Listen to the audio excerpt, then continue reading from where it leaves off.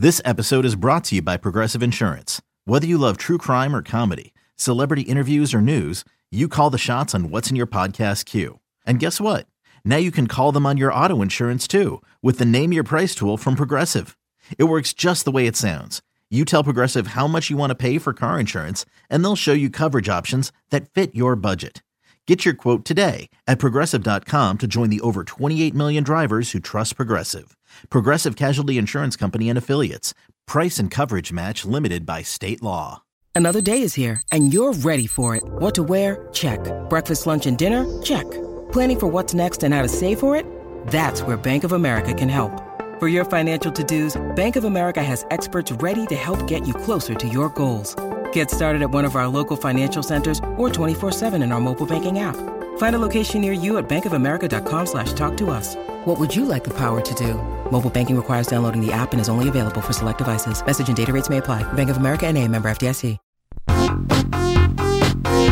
Thursday, August 1st, a late week mini episode of the Skate Podcast. Many of you have been listening every Tuesday when Ken Laird and I record and then release our usual weekly episodes. If you missed this week's, we took a couple of excellent calls from a couple of our Twitter followers, and then we had a nice debate about how much a number one goaltender is worth in light of the Andrei Vasilevsky extension with the Tampa Bay Lightning. But this is a mini episode, and even though it's not exactly the greatest time of year to be a hockey fan, not much going on. There is some competitive hockey going on up in Michigan at the World Junior Summer Showcase. Team USA is up there with Team Canada, Finland, and Sweden. It's been some pretty good hockey as those kids try out for their respective World Junior Championship teams. And one of the prospects that's really stood out so far is John Beecher, the Boston Bruins first-round pick. So we've seen all the tweets, we've seen all the videos. Some of us have even watched some of the games on Hockey TV or on NHL Network. But I thought it'd be a good idea to get someone who was there firsthand, had an up-close look at John, has been following his career actually even before he was drafted by the Bruins. That would be Mike Morreale of NHL.com. He's been covering World Junior Championships, prospects, the draft for more than a decade for NHL.com. Him and his colleague, Adam Kimmelman, they just do exhaustive work, amazing work. The amount of stories they produce every year during the season, and especially leading up to the draft, is just unprecedented, unmatched. And Mike is just a really thorough guy, knows all the prospects front and back, and he had some great tweets, I thought, about John Beecher, and so I thought it'd be a good idea to talk to him. And so here is my conversation with Mike Morreale of NHL.com.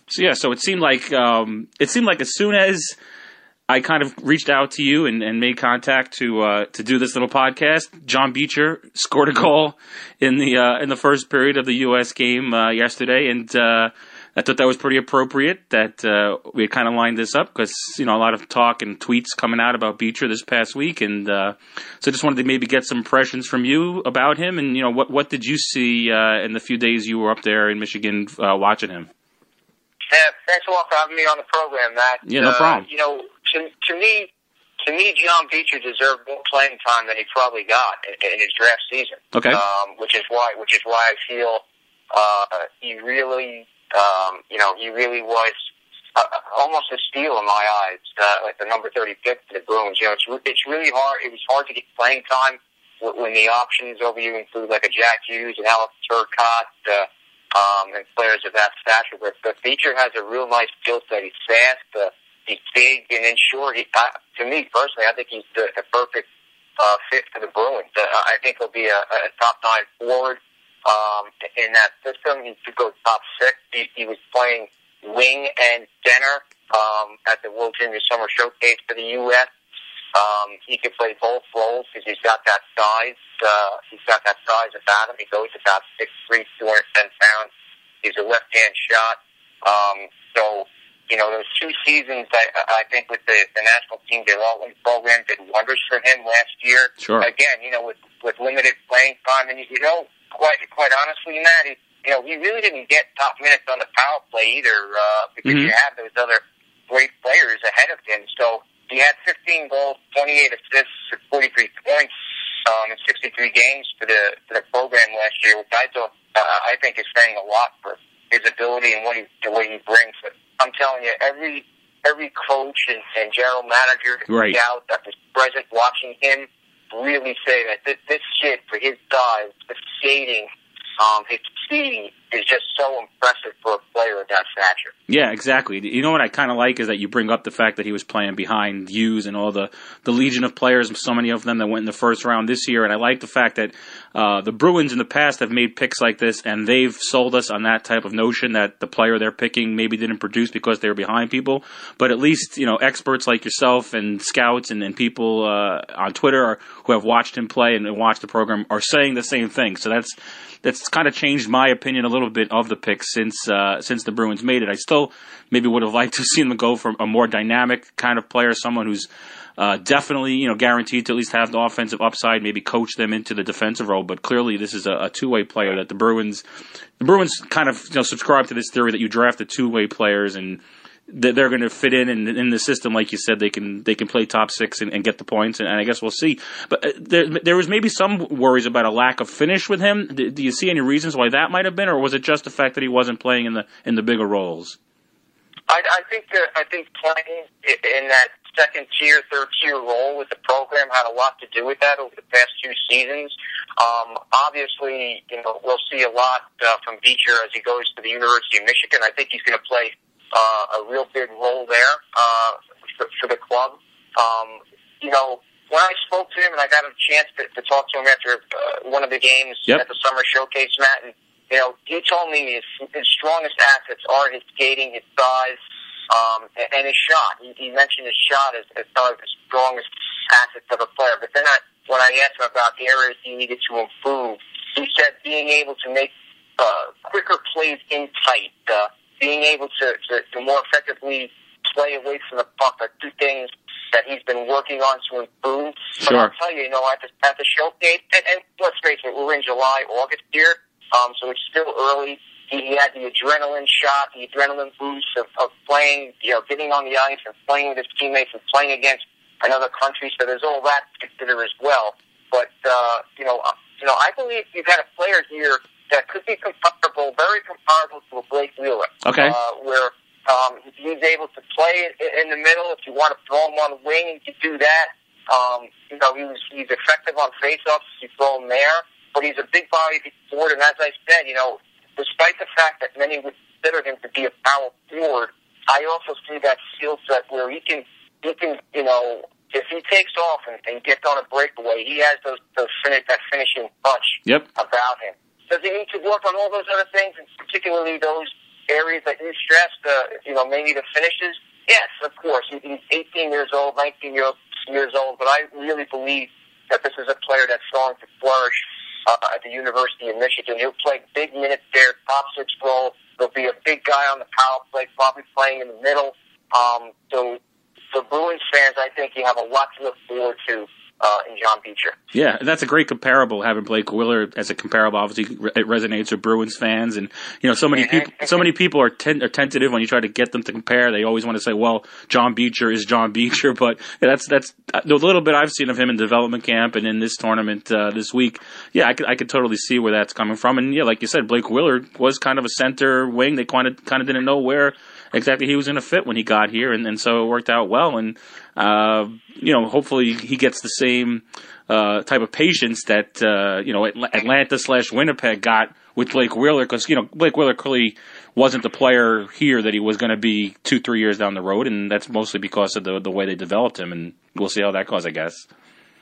Yeah, he's a real good athlete overall. Right. Too, Matt. I mean, his mom, Natasha, ran track and cross country at Union College. Oh, wow. His dad, Bill, played lacrosse and golf at Elmira College. And actually, his older brother, Bryce Beecher, got John into hockey as a kid. John didn't like playing the game at all, and he told his parents it was too slippery. It was too slippery out there for him. But eventually he got the knack of it and really picked up the game rather quickly. And he's smart. He knows how to play defensively and without the puck. A big kid that. He really had a strong second half to this past season at the program too, Matt. And, in tournament play, he was usually one of the better players. He could set up guys and And we could just be scratching the surface now with what John Beecher will become. Yeah, excellent. And so, Mike, just tell my listeners, like, how long have you been on this beat, like the World Juniors / draft beat and in prospects? Yeah, so, when I first arrived at .com in 2008, I was strictly, doing the Devils coverage, and I did some draft features here and there, and then, a couple of years later, Adam Tillman, a colleague of mine, needed a little help with the draft coverage, so I figured I'd dive in and give it a shot because I enjoy it so much. When I was with the daily newspaper, the Star Ledger, for 17 seasons, and I did high school and college hockey at the paper, so covering prospects and getting new names, in the head and trying to figure out where they might fit in on NHL teams was something right in my wheelhouse. So, I really enjoy it. So since 2009, I would have to say 2009, 2010, going to all the drafts, I've been going to all the combine. I got a good list of players that, gone in the first round that, they recognize me now and they go into the locker room. Sure. It's really cool. And to have that, I guess that tie and that kind of almost like a friendship with the players whenever they see me, because I always tell them before they leave the big time and get those big contracts that, hey, don't forget about the little junior writer here that's, first right, exactly. Yeah. But yeah, it's been a joy of mine. It's been fantastic. It's just nice, because it's a good thing about it too, man. Despite the fact that, obviously I cover the Devils and I do all that each season, cover all the home games for the Devils and if they reach the playoffs, but it's a new crop of players, the prospects, every year. So that's what makes it interesting to me. There's a new player that's at the top of the list that everyone is looking at, that people number one in the draft every year. So that's something that intrigued me. To learn about these players, get their backgrounds is always it's something different. Right. Excellent. Well, I really appreciate you giving me some time here. I know you're between World Junior Summer Showcase and a summer vacation here, so I know that's always a hectic time. I know when I get off work and then I'm going on vacation, you have a million things to take care of. So I really appreciate you giving me the time, and maybe we'll catch up again during the season. Always a pleasure, Matt. And so there you have it. There's my conversation with Mike Morreale of NHL.com. I knew Mike would be a great guest, and he lived up to the hype. Some great insights into John Beecher. I particularly liked his comparison of Blake Wheeler. That should get Bruins fans pretty excited. And so this is a mini episode of the Skate Podcast. We hope to give you those late every week, maybe once, maybe twice, even a week, in addition to our regularly scheduled episodes when Ken Laird and I will release those on Tuesdays. Talking hockey all the way through the summer and into the season. We do not take an off season at the Skate Podcast. You can follow us at The Skate Podcast. You can send us some suggestions. If you'd like to maybe even call into the show at some point, you can let us know at The Skate Podcast. Subscribe to us on iTunes and all your favorite podcatchers. And also just listen to us streaming on WEI.com. And like I said, we'll be back. Ken Laird and I will be back for a regular full episode next Tuesday. Thanks.